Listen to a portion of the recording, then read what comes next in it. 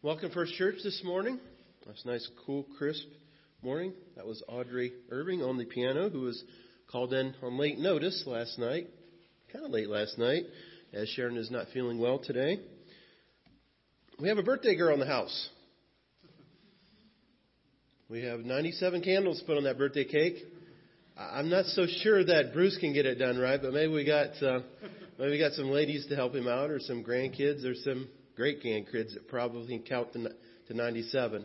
Happy birthday, Sue. Wish Sue a happy birthday.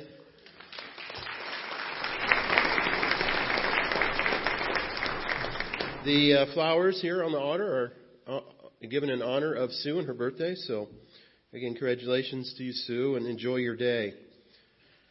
We also have some flowers on the altar in remembrance of Jean Preeter's service, and a gift from her great-grandchildren. On to Wonderful Wednesdays are continuing this week. On the back of the bulletin, you can find some photos from last week. And the menu this Wednesday is potato soup, ham, beans. We always have the favorite chicken noodle. Dinner is open to anyone in the community, and we hope you invite you and your friends, neighbors, to come on Wednesdays and be part of our meal and gathering. Next Sunday, we'll be receiving new members. Please see Pastor Joel if you're interested in joining First Church. Would you please rise with me for the call to worship? The call to worship this morning is from Psalm 24, verses 7 through 10. Lift up your heads, you gates. Be lifted up, you ancient doors, that the King of glory may come in. Who is this King of glory? The Lord, strong and mighty, the Lord, mighty in battle. Lift up your heads, you gates. Lift them up, you ancient doors, that the King of glory may come in. Who is he, this King of glory? The Lord Almighty, he is a King of glory. A change in the song, our opening song.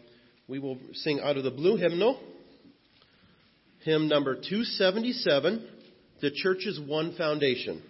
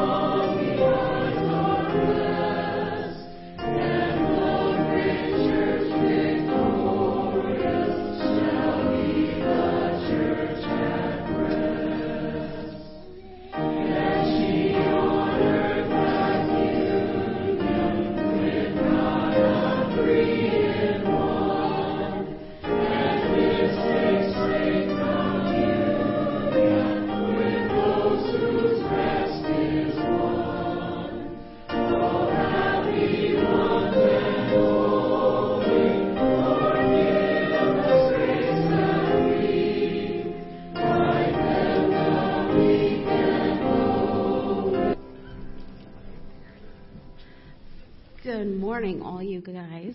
How are you? Good. Can you grab my children's prayer book real quick? I have a scripture verse for you, and I forgot my book, so I apologize.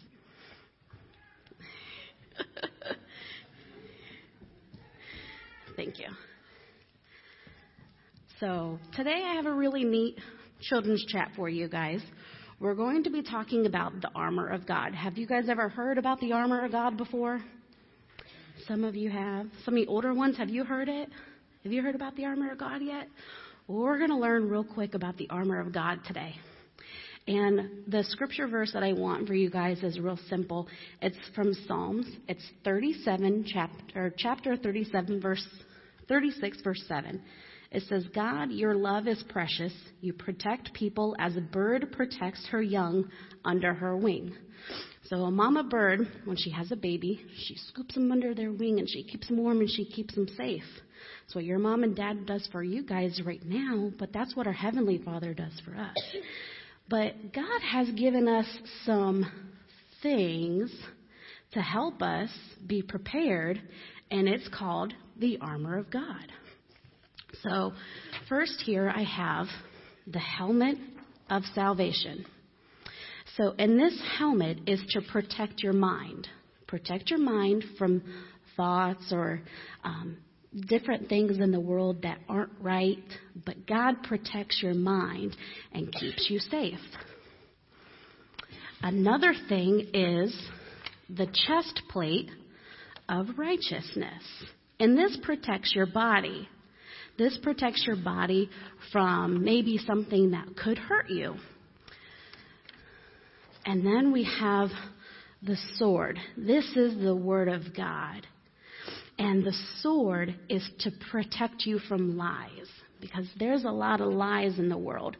But God's word, this is the word of God here. This protects you against all those lies. But then we have also a shield. And this shield protects you from harmful words or actions. So this is also very important. And then a shield is like you put it in front of your body. So that'll protect you from that.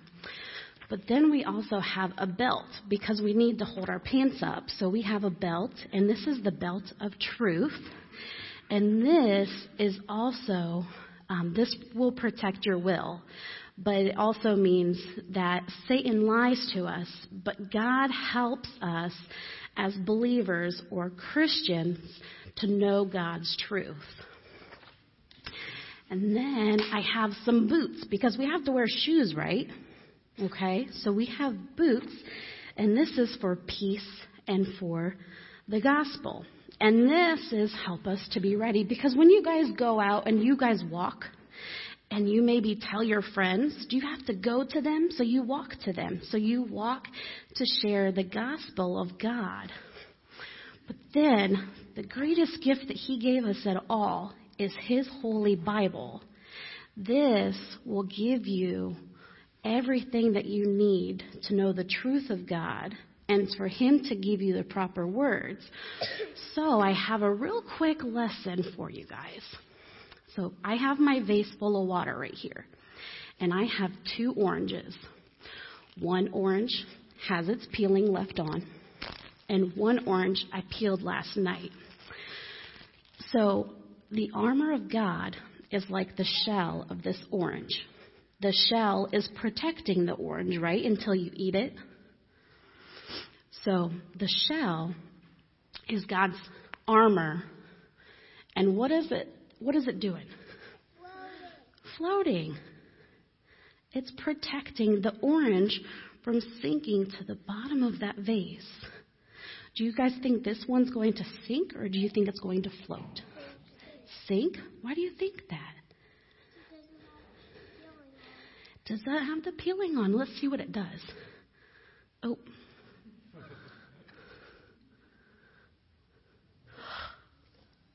It floated to the bottom.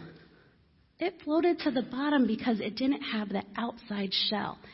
And the armor of God is like our outside shell. It keeps us safe And it is God's keeping us afloat up here. So let's go ahead and pray.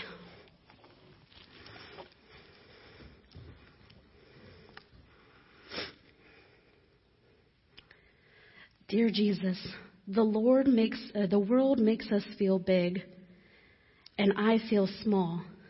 Still, God, you listen when I call. My soft words whisper in your ears, and then you come to ease my fears. You call me when I feel afraid, and you help me to be brave. You stay beside me day and night, and you always keep me in your sight. Thank you, God. Your love, I know, protects me everywhere I go. Amen.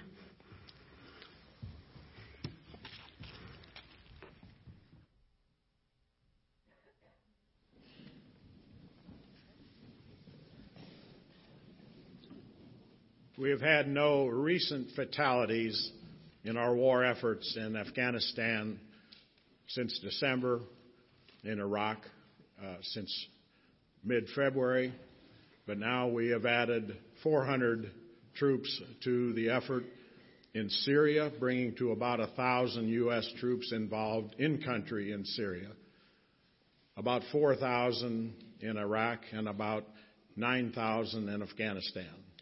So keep all of those and their families in your minds and in your prayers. Good morning. Let's pray together.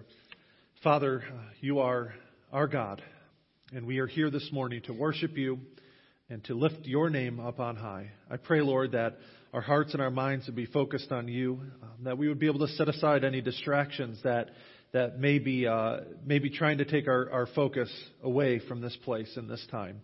But Lord, help us to set those things aside and put our focus completely and fully on you this morning. Lord, many of us carry burdens into this place. Some are physical. We have health issues and concerns that are weighing us down. Other burdens, Lord, are ones that aren't easily seen. They're emotional, they're spiritual, they're mental. But they weigh us down just as much as those physical burdens. And so I pray that you'd help us to set those aside as well. In Matthew 11, your Son, Jesus Christ, promises that those who come to him can lay their burdens at his feet and take up his yoke, which is easy and light. Help us, Lord, to trust in that promise. Help us as we carry the burdens of this life, that we'd be able to come to you and lay them at your feet so that you can, and trust completely that you can handle them in a way, Lord, that is according to your will. Lord, this morning we want to acknowledge and celebrate life. Lord, and especially we pray for Sue and her family as they gather to celebrate her birthday today. We thank you for that and the opportunity to be reminded of the joy of life. This week we were also reminded of the hope and joy of eternal life. And so we pray also for Casper Holscher's family and Jean Preeter's family, that you would instill them the peace and comfort and strength that can come only from you, as well as the hope and joy of eternal life spent with you for your children. Thank you, Lord, for all these things and all these promises you make us in your word. And I pray that we would be able to hold them fast in each of our own lives and in the life of this church. We pray all these things in the name of Christ, who taught us to pray, saying, Our Father, who art in heaven, hallowed be thy name. Thy kingdom come, thy will be done, on earth as it is in heaven. Give us this day our daily bread, and forgive us our trespasses, as we forgive our debtors. And lead us not into temptation, but deliver us from evil. For thine is the kingdom, and the power, and the glory forever. Those helping with the offering, please come forward at this time. Our designated offering for this morning goes to support Our Daily Bread Soup Kitchen in Lima, Ohio. There's also a change in the song that the choir is singing for us this morning. They're going to be blessing us with Lord, I Believe in You.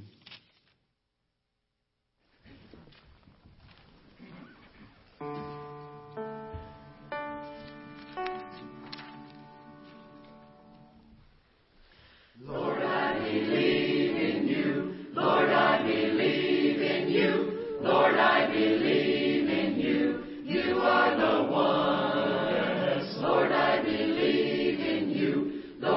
believe in you.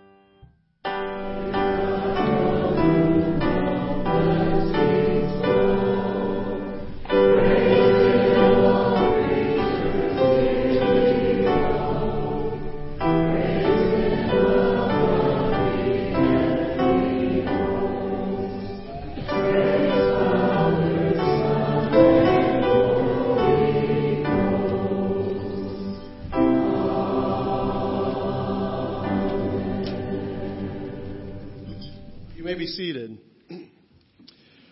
Our scripture this morning comes from the New Testament, the book of Matthew, chapter 21, verses 33 through 46. Please follow along in your bulletins or your Bibles. Hear the words of Jesus.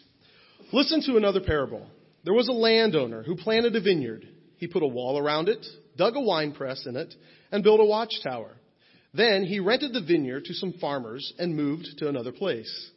When the harvest time approached, he sent his servants to the tenants to collect his fruit.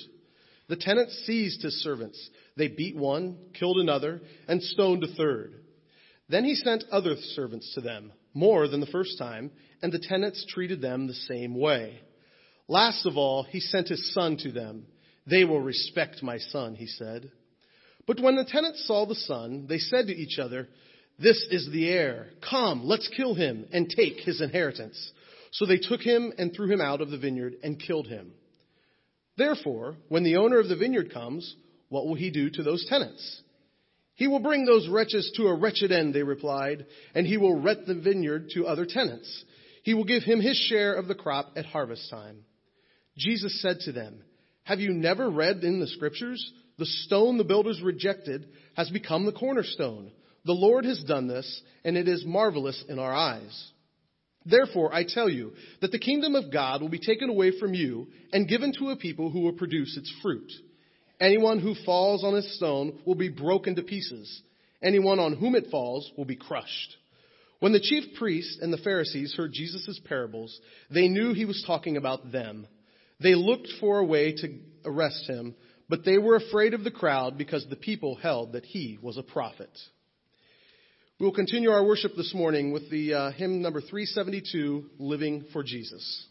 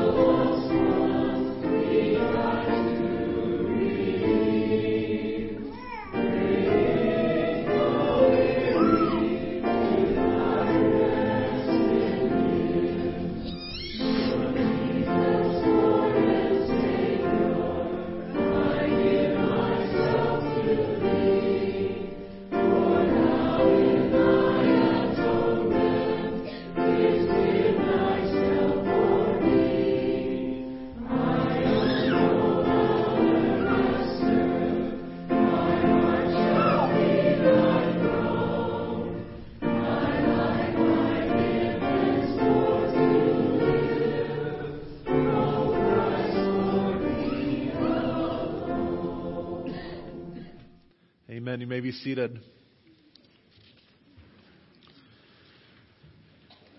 Before we jump into our passage today, I have to make a comment about something I forgot to say last week, and that is what a wonderful job Tori did when she preached. This is 2 weeks ago now. Allie and I were out of town for the weekend, and we asked Tori to fill in. I have to share with you that when I first showed up, I asked her about that idea. I said, how do you feel about preaching? Is this something you're interested in? Do you want to do? During my time as a youth pastor and associate pastor, I had opportunities to preach, and that really helped me grow. It terrified me at first, but it really helped me to grow. And so I wanted to give her that same opportunity. And I remember when I first showed up last summer, she looked at me and said, "No, that is not happening." So I said, "All right, well, we'll think about that." And then when I realized I'd be gone that Sunday, it was around Christmas time, I asked Tori if she had changed her mind, I guess. I didn't even really get to that point. I walked into her office and said, "Hey, Tori, I got to ask you a favor." And she looks at me, she goes, "You want me to preach, don't you?" I said, "Yeah." But she did a wonderful job. Allie and I actually had an opportunity to listen to her on the radio. We had downloaded the iHeartRadio app, and we were in Detroit, and we were sitting in the parking lot of a Barnes & Noble and caught the second half of the service, and listened to her. And she did a wonderful job, and I heard a lot of good feedback from you as well. So I can't wait to hear her preach in person again when the opportunity arises. Hopefully you won't be as scared about it that time, but thank you for filling in and doing a great job with that. Let's pray this morning. Father, thank you for the opportunity to be here and to preach your word this morning. I pray that you would help us to focus in on you at this time and in your word and what it has to say for us. Lord, I pray that along with John the Baptist that said, "I must decrease, he must increase." I pray that would be the same for me and everyone gathered here this morning. Help us to put our focus completely and fully on you and what you have to say to us. In Christ we pray. Amen. So this parable that we're looking at this morning, it has a very similar context to the one we looked at last week. In fact, if you have your Bibles open, you can see that it follows immediately after the passage we looked at last week. We looked at the parable of the two sons, and today we're looking at the parable of the tenants or the wicked tenants. Sometimes different Bible translations have different descriptions there. But this is immediately following the passage that we looked at before, and so the context is very similar. If you remember, Jesus is speaking to the chief priests and the elders, and at the end, the conclusion of this parable, it mentions the Pharisees as well. In essence, he was simply speaking to the religious leaders of his day. Sometimes we get caught up with the different terms for them, whether the scribes, the chief priests, the elders, the Pharisees, the Sadducees. When the New Testament talks about these different groups, they're talking about the religious leaders of Jesus' day. So we can sometimes get caught up in those details, but for our purpose today, it's just important to remember that's the people he was directing the parable to were the religious leaders. And the issue at stake here, the issue that brought on these parables, was that they were questioning Jesus' authority, questioning his right to say and do the things that he'd been saying and doing throughout his ministry. They questioned whether he was truly sent from God. And as we'll see, as Jesus alludes to in this parable, that Jesus was even more than that. He wasn't just a prophet, wasn't just a messenger from God, but he's God's own son himself. And so the previous parable addressed the religious leaders' response to the gospel with the good news of Jesus Christ, right? One son had said initially he wouldn't follow the father's command, but eventually did what the father asked. The other one initially said they would do it, but didn't follow through. And so that was the issue that was discussed before. And this parable continues and builds on that theme and expands this analogy that he began in the last parable. And so as we begin to study parables, and it's helpful to understand a parable, to take a look at the characters. I think it's a really helpful thing, whether you find a parable like we're looking at today, or if you're reading through the Gospels on your own. Jesus loved to teach in parables. It was one of his favorite teaching methods, and a significant number of his teachings in the New Testament are in parable form. And so as you're reading along, one of the helpful things to do in order to understand and get the most out of these parables is to identify the characters in the story and what they may relate to in the original context. And it's important to start there with Jesus' audience and what this parable would have meant for them hearing it for the first time. We often like to skip over and go right to, what does this mean for me? That's an important question to ask. It's important to take a passage of Scripture and apply it to ourselves and talk about what it means for us in our modern context. But we don't want to just jump the gun and go right there. We need to take a look at what it means, what the original audience would have heard and how they would have understood it.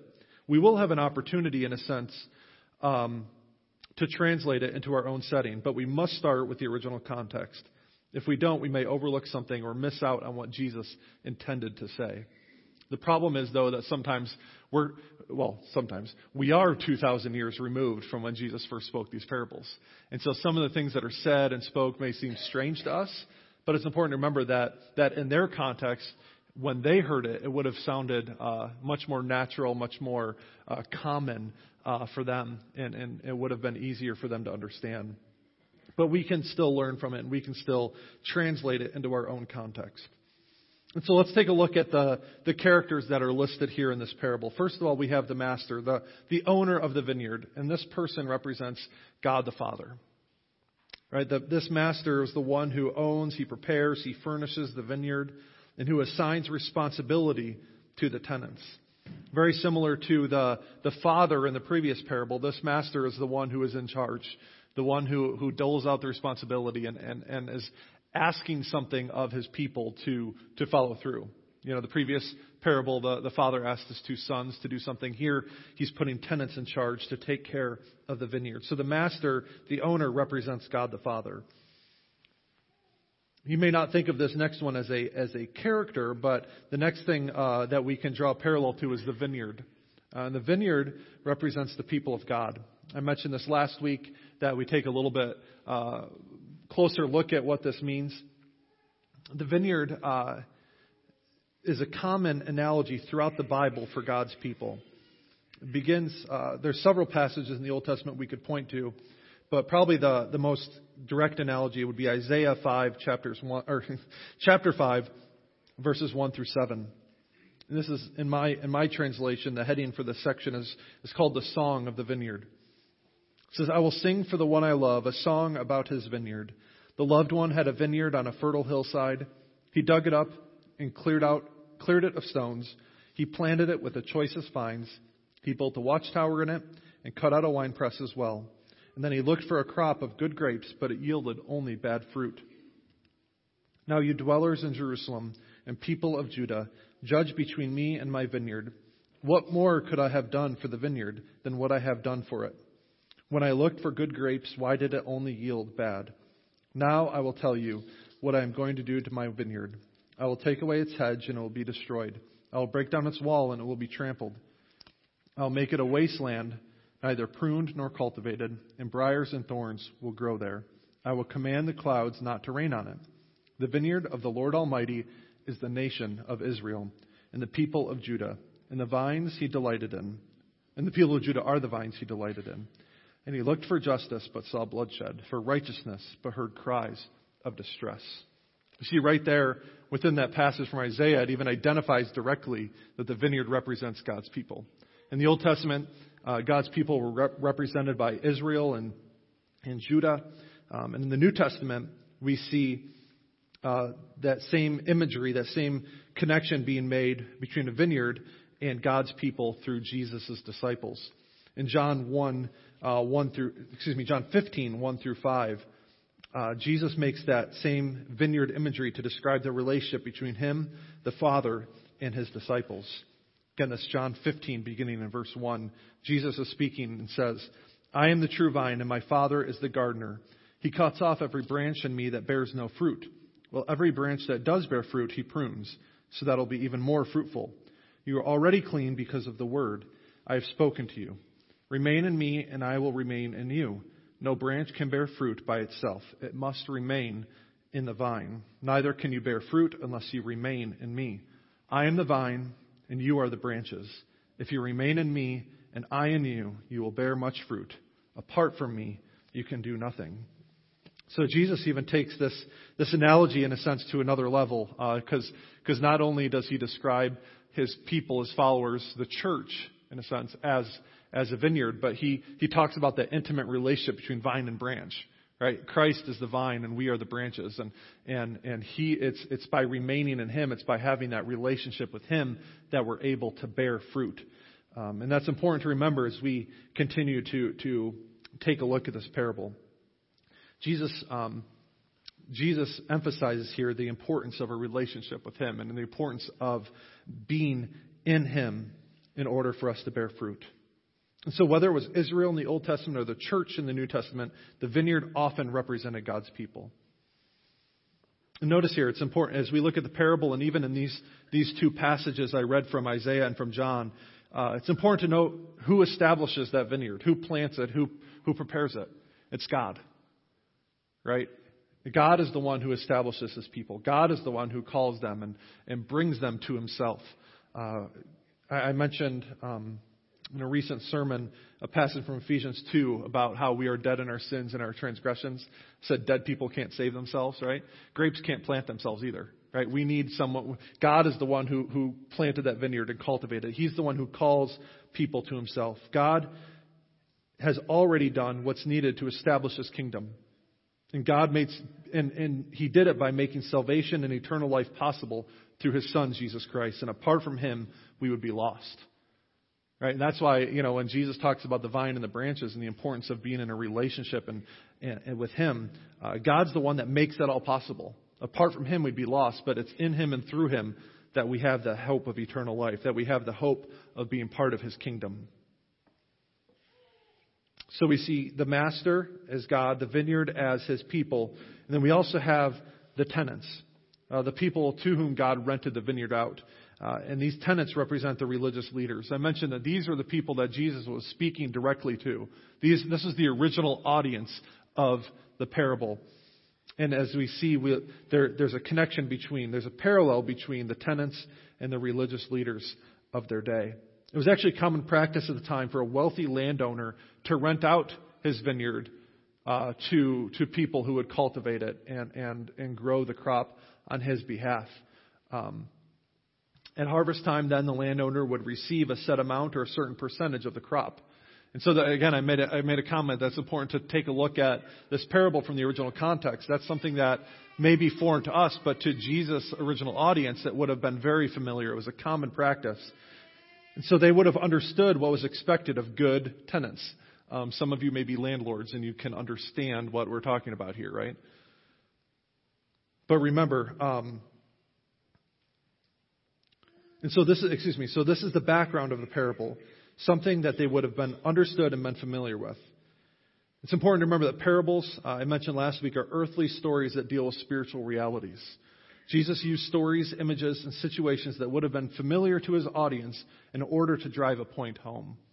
It's easy to use stories and images in order to help people understand. I do that, at times during my sermons. I'll mention something from my own life or for a shared experience we may have. That's, in essence, what Jesus was doing through His parables. We're 2,000 years removed from the context He originally spoke this in, and so sometimes we need to be reminded of what His audience would have simply taken for granted. And so the religious leaders then were the people whom God appointed to take care of His vineyard. They had a responsibility to cultivate, care for, and harvest the crop at the appointed time.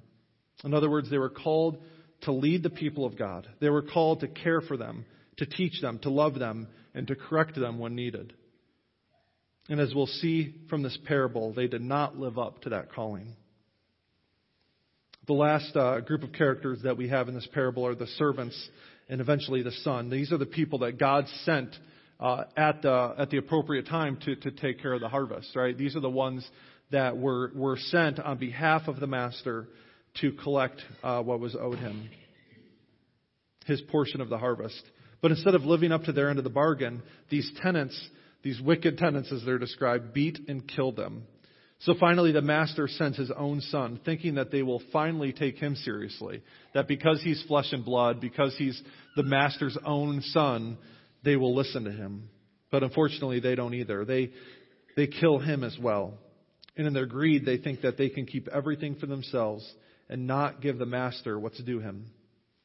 In the same way, God, throughout Israel's history, sent prophets and messengers to the people of Israel, people that were sent on behalf of God to share what God intended for His people, to try to correct them when they went off path, to try to point them to God. But the people didn't listen. They often mistreated these prophets and sometimes even killed them. And eventually, God sent His own Son, Jesus Christ. Not just a prophet, not just like Isaiah or Jeremiah or any of these other prophets, but God Himself in the person of Jesus Christ. He's greater than a prophet. Hebrews chapter 1, 1 and 2 talk about this. It says, "In the past, God spoke to our ancestors through prophets at many times and in various ways. But in these last days, He has spoken to us by His Son, whom He appointed heir of all things, and through whom also He made the universe. The Son is the radiance of God's glory and the exact representation of His being, sustaining all things by His powerful word. After He had provided purification for sins, He sat down at the right hand of the majesty in heaven. So He became as so much superior to the angels as the name He has inherited is superior to theirs." See, Jesus isn't just another good guy, not just another messenger from God, but He is God Himself. He is the exact representation of God in human form. And so God sent His Son, Jesus Christ, but He too would be rejected, beaten, and killed. This parable talks about how they threw Him outside the walls, which in a sense is a reference to His crucifixion outside of the walls of Jerusalem. And so what we see here in this story, we got these characters who represent different parts of God's people. God Himself, His prophets, His Son, Jesus Christ, and then the leaders of Israel and the people themselves. This parable, in a sense, describes kind of a bird's eye view of salvation history. Salvation history is God's redemptive work in the world. Starting in the Garden of Eden when sin first entered, through Jesus Christ's death and resurrection, ultimately in the recreation and the new creation itself. God was and is active in the world, saving His people, drawing them to Himself through Christ and by the work of the Holy Spirit. And throughout the history, God sent prophets and teachers over and over again, but His people rejected them. Eventually, He sent His own Son, and even He was rejected and killed. And so finally, the Master Himself will return and set things straight. And what will come of these wicked tenants, Jesus asks us here, that's the question He poses to His audience. What is the Master going to do with these people? And in answering that, they said they will be destroyed, and the vineyard will be given to those who produce good fruit. See, this is the crux of the parable. God desires His people, especially those whom He tasks with leadership, to produce good fruit. And by posing the question as Jesus did, he was in a sense asking the leaders to pronounce judgment on themselves. He was trying to get them to see that they were those wicked tenants. That they were the people who were ignoring God's calling in their lives, who were not living up to what God desired for them to do. And Jesus, the one whom they rejected, will become the cornerstone. See, the cornerstone is that stone what's the most important part of the building. It's what holds the walls together and makes sure that the building is built on a firm foundation. There's also the keystone, which is often used at times in Scripture, which is the stone at the top of the arch, which holds it all together and supports the arch. See, Christ is the foundation, the one on whom everything will be built. And without Him, we will crumble and fall. This passage that Jesus quotes is from Psalm 118 about the cornerstone. The one that was rejected will become the cornerstone. It's interesting. If you remember this passage takes place during Holy Week. These parables that we're going to be looking at all took place in the last few days of His life. And so just prior to this passage was Palm Sunday, which we'll celebrate here pretty soon, when Jesus arrived in Jerusalem and they waved palm branches and welcomed Him as King, and they shouted, "Hosanna, blessed is He who comes in the name of the Lord. Hosanna in the highest." Hosanna is a Hebrew phrase. It means save us. Lord, save us. And it's actually a quotation from Psalm 118. Just before this passage about the cornerstone, there's this cry out to God, "Lord, save us." And so it's interesting. Jesus had just heard that same phrase, that same prayer, just days before. And here He is comparing Himself to that cornerstone, which is mentioned in those same verses. So with this context in mind, what does this mean for us? How do we draw this parable into our lives today? I think there's several questions we need to ask ourselves. First is, am I a tenant? Right? We talked about how the tenants are the religious leaders of this day. And so does this really apply to us? It may apply to, say, the teachers and preachers and missionaries of our world, the professional Christians, right? I read this passage and I can see, all right, as a pastor, as someone who works in the church and is tasked with the responsibility of spiritual leadership, I can see how this directly applies to me. But my question for us today is it only speaking to those who are paid to do ministry? Is it speaking only to those appointed to positions like elder and deacon? Or is this speaking to all of us? It may be easy to look at it in that way, but I believe the answer lies in the fact that the New Testament clearly states that we're all called to ministry. If you're a follower of Jesus, you are called to ministry. If you're drawing breath today, God still has a plan and a purpose for your life. And so He's calling you to live that out. The Great Commission is for all of us, not just the select few. Ephesians 4:11 through 13 says this: So Christ Himself gave the apostles, the prophets, the evangelists, the pastors and teachers to equip His people for works of service, so that the body of Christ may be built up. You see, it's not just about, it didn't say Christ gave these different people, these pastors, these teachers, these preachers, in order to do the works of service. It says that He gave those people in order to equip others for works of service. And so my job is to help you to serve, to equip you to serve the Lord. God, through the Holy Spirit, gives each one of us gifts and talents to use for His kingdom. And we're all called to work in His vineyard. And so really, this parable does apply to each and every one of us. As New Testament believers, as followers of Christ, we're all called to the harvest field. We're all called to work for Him in a sense. And so then that makes this parable even more important for us today, right? As First Church of New Knoxville, as people desperately trying to follow Christ in everything we do, what does this mean for us? Well, in closing, there's a few questions I think are important for us to ask ourselves. First of all, what have you done with Jesus? These wicked tenants were tasked with cultivating this vineyard, with caring for this vineyard. We're given that responsibility. But when the master sent his servants, when He sent His own Son, they rejected Him, beat Him, killed Him. They wanted nothing to do with what the master desired and what was supposed to happen. So the question is, what are we going to do with Jesus? Are we going to be like those wicked tenants and reject Him? Say, we don't need you, God. We don't need your authority. We don't need your guidance in our lives. We can do this all on our own. Or are we going to receive Him for ourselves? Are we going to submit to His authority? See, in a sense, God doesn't send prophets today in the same way that He sent them in the Old Testament. See, in the Old Testament, prophets had to come in order to bring a message from the Lord. And one of the main reasons they had to do that is because they didn't have any written record. They didn't have anything that they could look to and say that this was God's will for us. This is God's word. At different times, they had different pieces of it, but as a whole, there wasn't anything there. And so God needed to send people directly to them and say, this is what God wants you to do.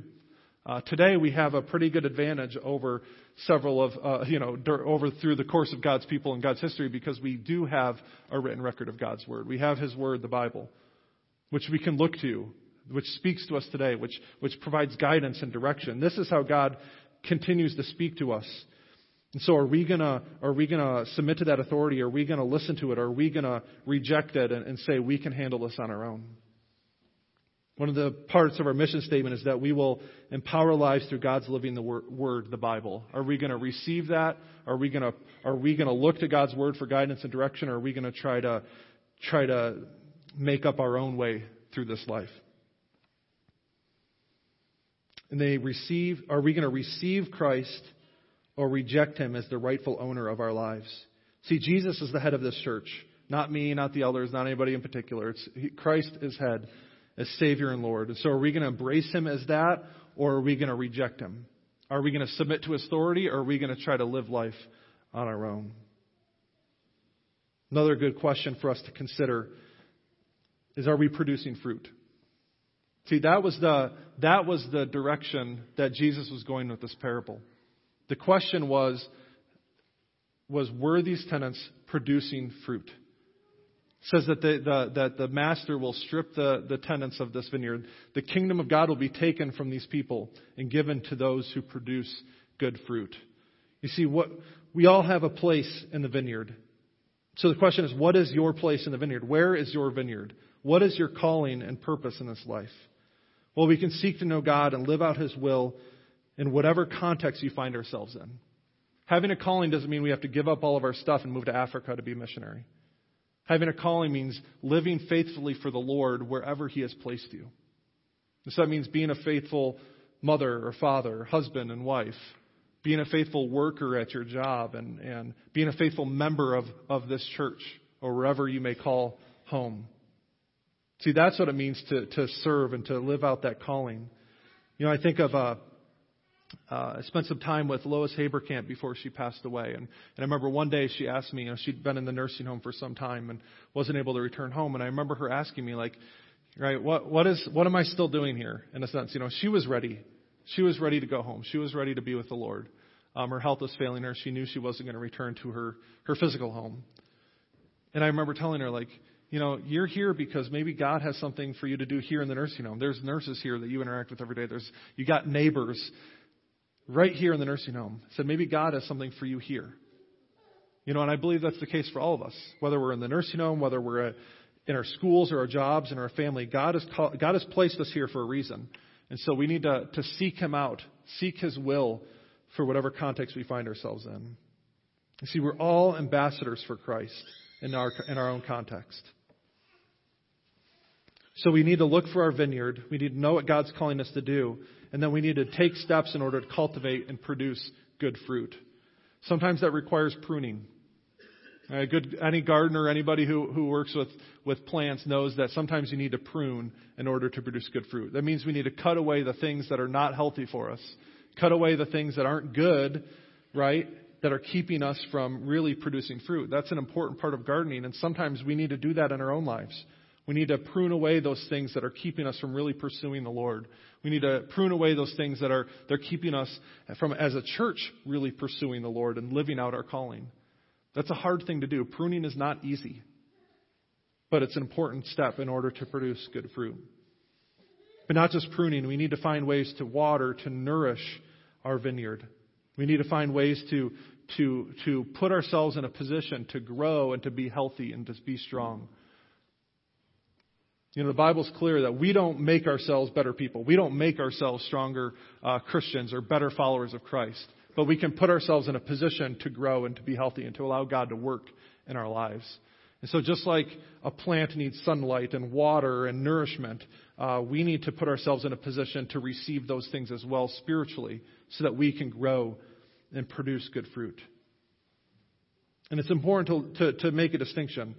God does not call us to be successful. He calls us to be faithful. So we may look at something from a world's perspective and say, this is not a very successful thing, right? I'm not producing the results that I feel like I should. I'm not a pastor. I'm not a missionary. I'm not standing on a street corner preaching, right? So am I really producing fruit that God desires? But when we think of it in terms of results, we're looking at it from a worldly perspective, from a business model. We're asking ourselves whether we're successful or not. But that's not what God is interested in. God's interested in whether we're faithful. Are we following Him with all of our heart, soul, mind, and strength? Are we loving others, loving Him and loving others as ourselves? Those are the things that God is concerned with. And sometimes results follow, sometimes they don't. But the important thing is that we are faithful and we're following Him. And it's not just about producing fruit and outside of ourselves in our vineyard, but it's also about producing fruit in our own lives. Do we have the fruits of the Spirit? Are they evident? Love, joy, peace, patience, kindness, goodness, faithfulness, gentleness, and self-control. Are those fruits of the Spirit being produced in your own life? Or are there things that you need to do in order to put yourself in a position to grow more in Him? See, this journey of life, it's about following Him and becoming more like Him. And that's not always an easy thing. Sometimes there's difficult things we have to do. We have to prune away some of those parts of our lives that need to be pruned. But overall, it's about following Him. It's about going hard after Him. And when our focus is on that, then we will produce good fruit. If our focus is on ourselves and trying to make ourselves Lord of our lives, if we're trying to take this vineyard for our own, then that's never going to end well. We need to submit to Him and look to Him as the rightful owner of the vineyard. And in doing so, we'll produce good fruit. Let's pray together. Father, thank you for your word. Thank you that it brings us life and hope and joy, and sometimes words of correction. So I pray that you would help us now to look at our own lives and ask ourselves, where is our vineyard? How can we serve you faithfully in the place that you've called us? And how can we put ourselves in a position to produce the kind of fruit that you desire? In Christ I pray. Amen. Let's stand and sing in closing number 376, I Have Decided to Follow Jesus.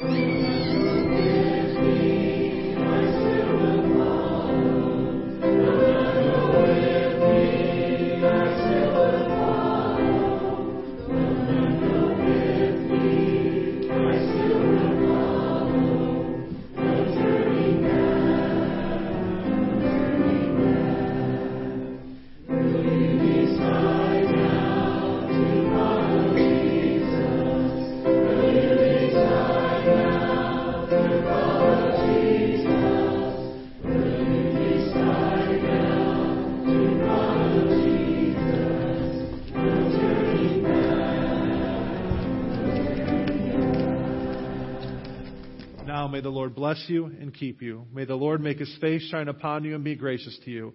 May the Lord turn His face towards you and give you peace. Amen.